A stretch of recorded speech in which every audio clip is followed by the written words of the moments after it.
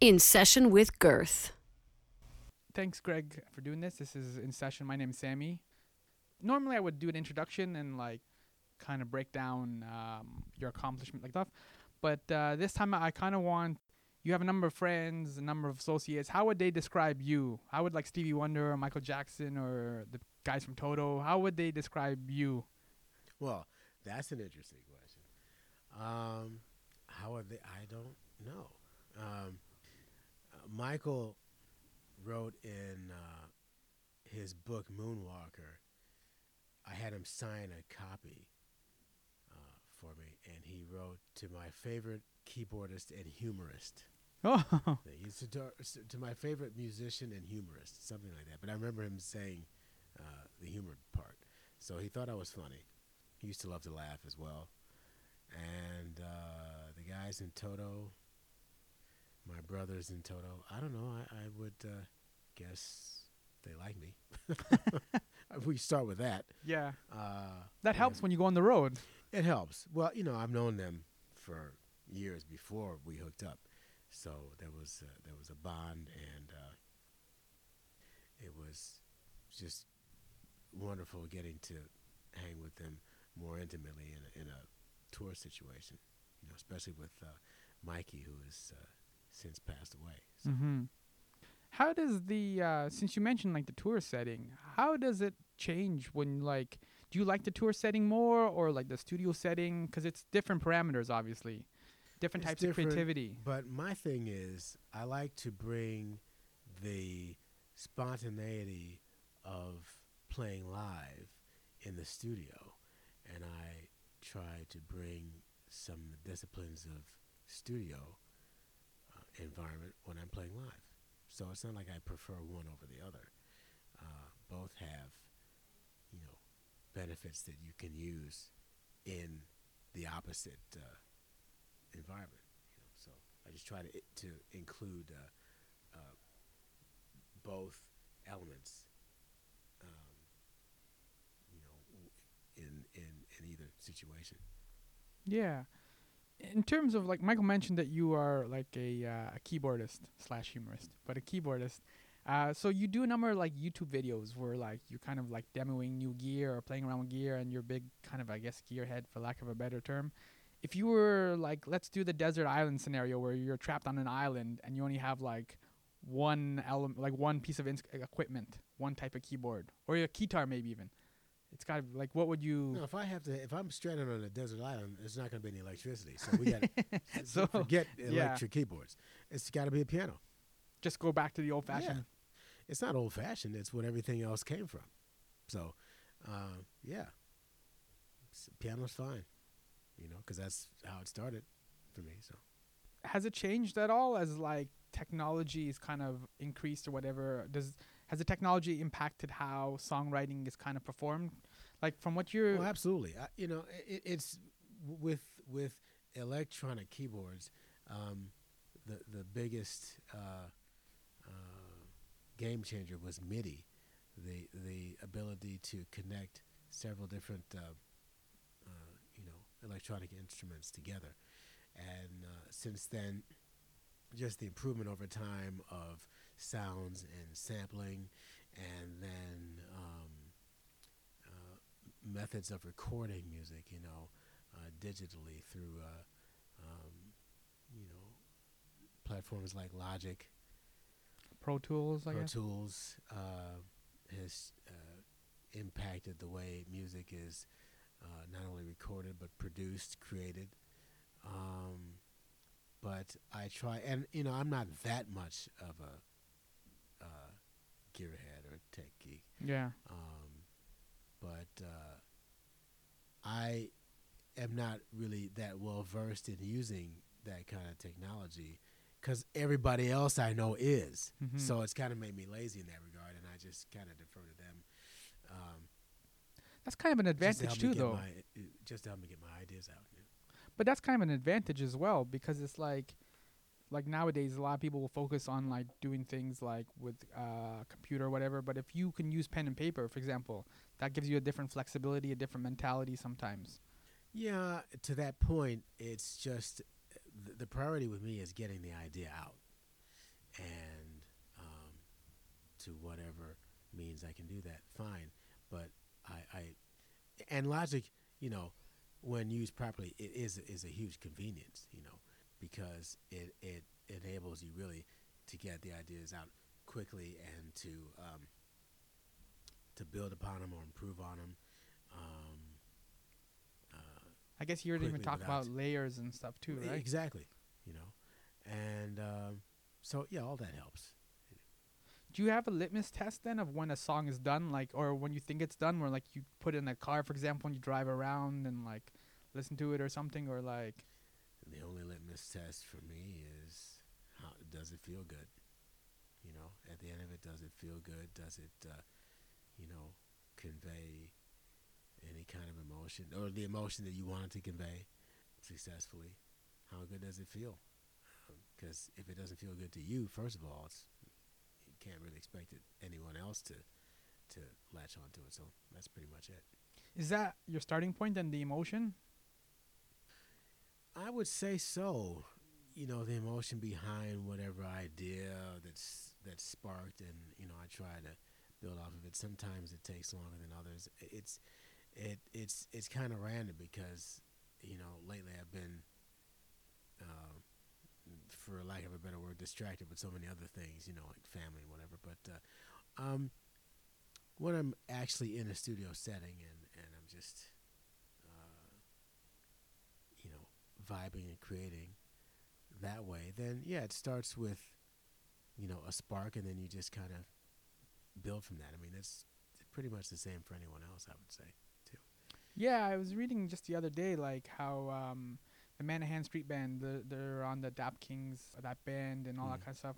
They did some work with Sharon Jones stuff. Mm-hmm. One of the ways that they were recording some of their music was they would get together, have dinner, and then they would kind of talk about certain things or tell stories or something like Sure. that. And then something out of that would spark. And then once the dinner was over, they would go to the studio and try and again just capture that emotion or Yep. that moment or something in that story, and try and put it on record.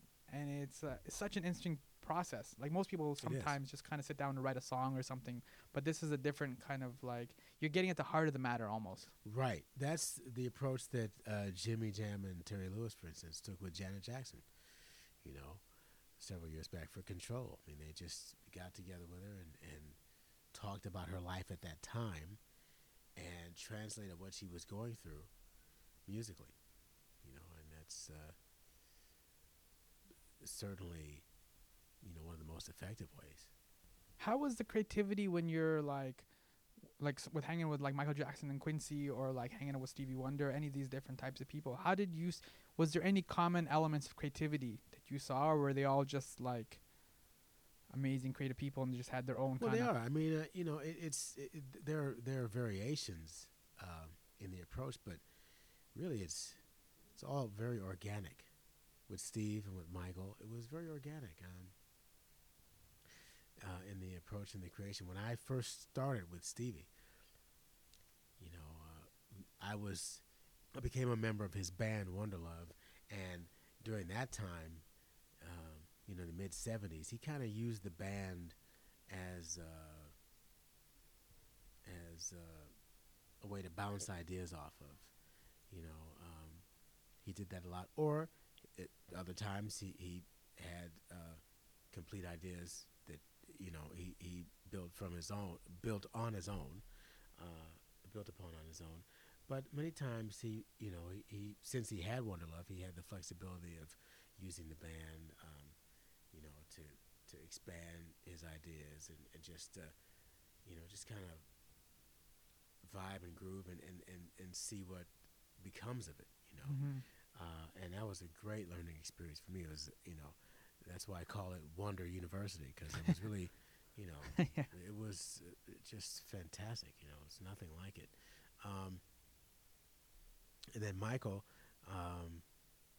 didn't have that kind of situation for him, but you know, he just organically came up with ideas on his own, and he would have, you know, a musician like me or maybe a couple guys to flesh the ideas out. But he was always able to articulate what he wanted, you know, down to the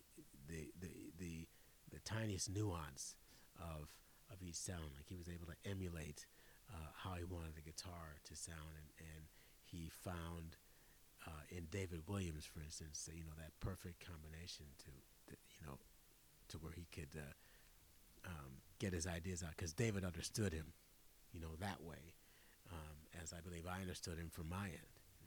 Yeah, he would also do the kind of like the beatboxing kind of thing too. Yeah. Just to kind of give you a cue or. Yeah. Like one thing that comes to mind instantly is, even though I didn't work on this song, but a song called "Who Is It" from the Dangerous album. That's a great track. And so he was able to, from his beatboxing, get that idea out and transform it into the record it became. How did Stevie communicate his ideas then? What was his kind of beatboxing method, or how did he kind of? Well, he didn't beatbox. Yeah. Well, he was able to do whatever he wanted. I mean, through playing synths. He also plays drums. And so he was able to emulate anything he wanted through synthesizers, orchestrally. He would have guitarists as well, acoustic or electric. But he did not have a problem. You understood where he was going. No, he didn't have a problem translating ideas at all. In terms of like Wonderland University, like, did that eventually kind of sculpt and shape how you communicate with other musicians in the in a studio, or like what you were bringing to the table? Yeah, I would say so, because what I learned, one of the most important things I learned with Steve and being in that band was how to get to the essence of each genre of music, like understanding what makes each genre, the characteristics of what makes each genre what it is. In other words, what are the characteristics that make reggae sound like reggae, or country sound like country, or classical sound like classical, or R&B or funk sound like funk, or gospel sound like gospel. And those things, we would weave through different genres at any given time, and it was,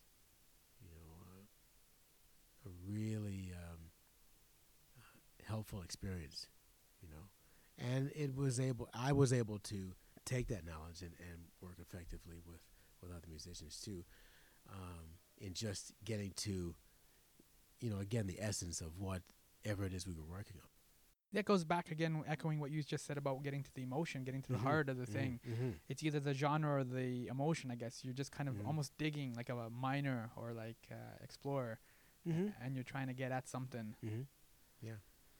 When you're working with somebody like Stevie or Michael, is it kind of intimidating knowing like who they are and like what their status is and stuff? Or do you feel comfortable enough to be sharing, or is that kind of like?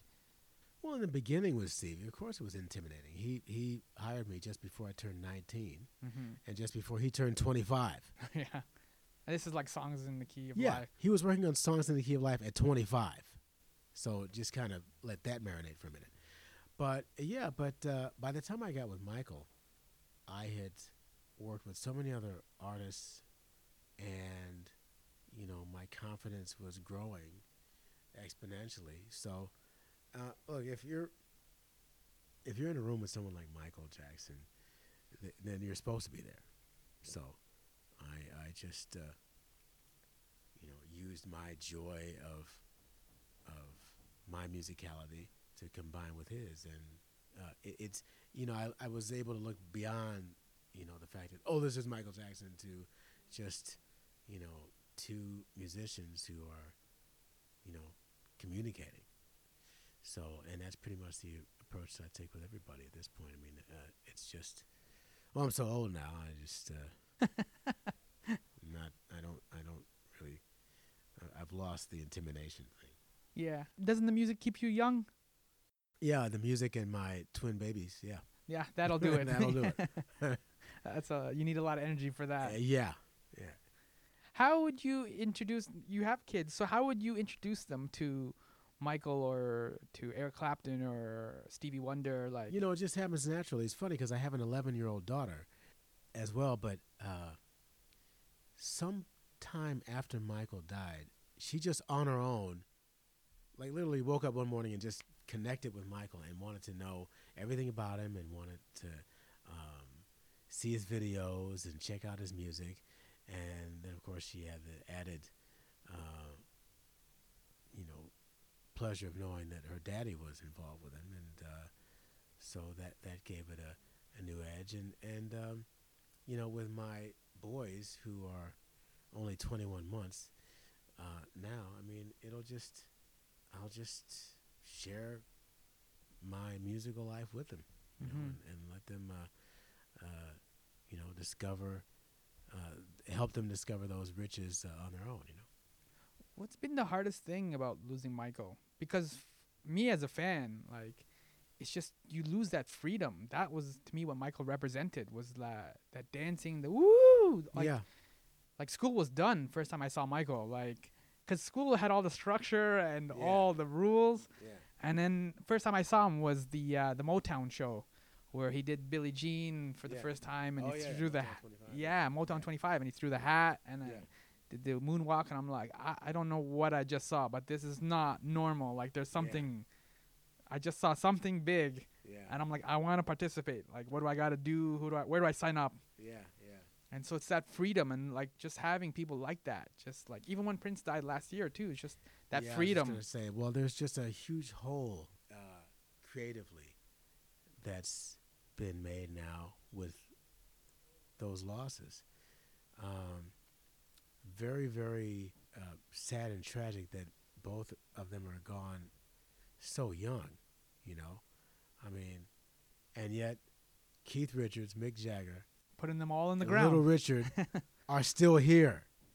Sly Stone is still here, and Prince isn't. I mean, it's just, you know, something you'd have never imagined. But yeah, it's just very, very sad, man. I just feel that with every great artist that passes, it's just I imagine this hole happens now, and the hole unfortunately is getting bigger. You know, between so many legendary artists that we've lost, between Natalie Cole to Maurice White, you know, to Bowie, and just on and on and on. It's tough. But, you know, we have those memories and their music to enjoy, study, and expand on. Yeah. Is there certain people? I mean, you mentioned the heavies, and that's what we've been kind of talking about. But is there people, like similar to yourself, who just kind of fly under the radar a little bit, or they should get a little bit more credit or recognition for their kind of contribution? Oh man, I'm sure there are. I mean, you know, that could be said about me. It Yeah. could be said about, I don't know, all kinds of people. Because you're very lucky in a sense. You got to participate like with somebody like Michael, but you didn't have all the burden of fame, and like, I don't know if that is a burden, if you would consider that a burden, but Michael really couldn't go anywhere after a certain point. You know what I mean? Like, Yeah, and it is a burden, but then it's something that it's kind of a double-edged sword, because he brought a lot of it on himself. He wanted that.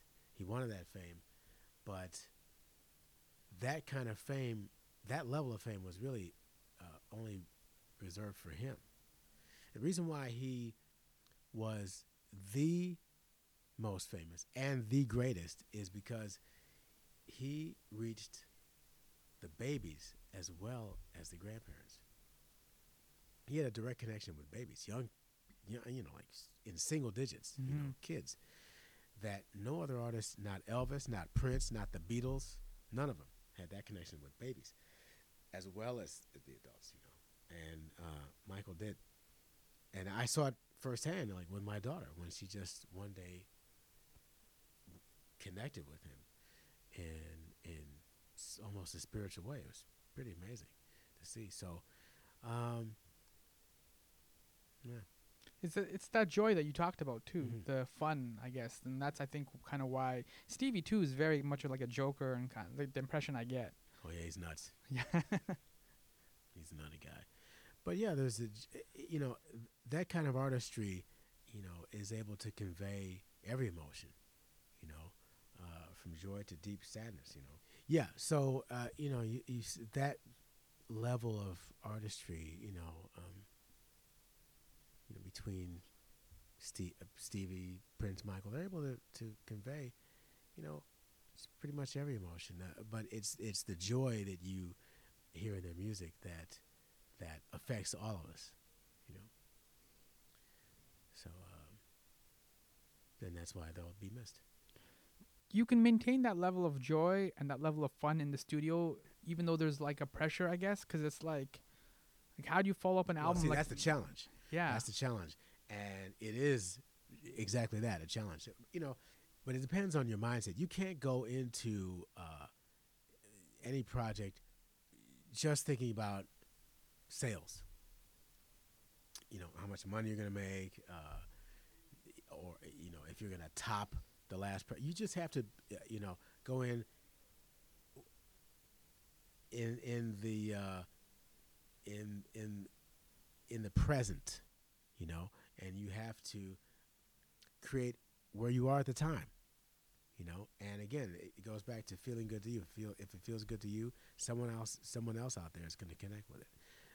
But it's very, very difficult to do. It's very difficult to, you know, album after album go in and, you know, and starting fresh and not be conscious of where you were before and all the expectations that go along with it. It's difficult, but it just really depends on your mindset and committing to just, you know, creating from where you are in the moment. you're almost talking about like a blank slate almost. It's Yeah. like forget Yeah. that I just made Thriller, the Yeah. greatest album of all time. Yeah. I'm gonna start like brand new kid, like almost like his transition from Motown to like Off the Wall. It's like he's making an Off the Wall almost every time, like just a brand Yeah, new yeah. like.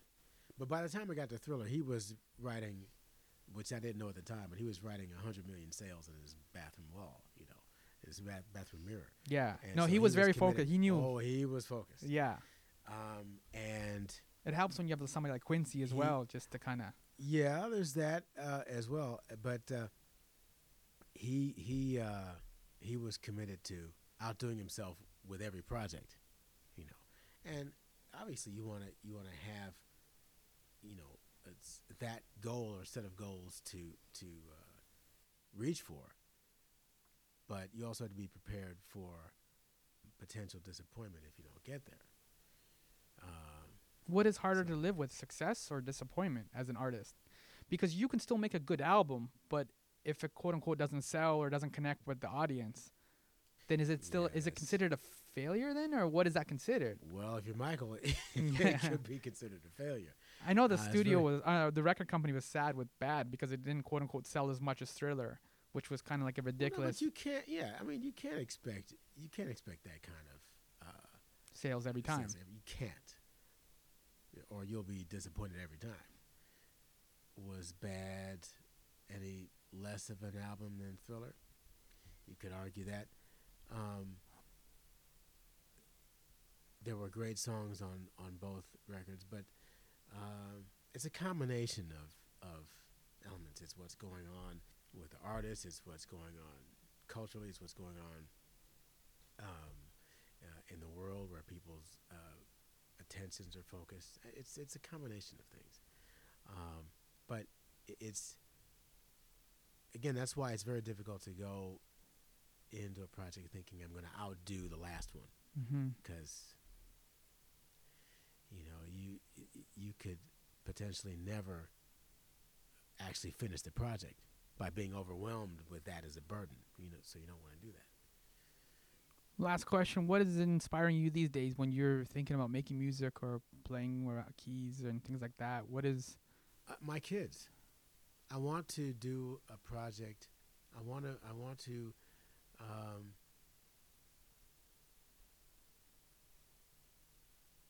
As I'm inspired by them, I'm inspired by the fact that I brought these beautiful souls into the world, and I want to. I want to let them know that, you know, musically. So I would say that's the number one thing. do they like to sing and dance?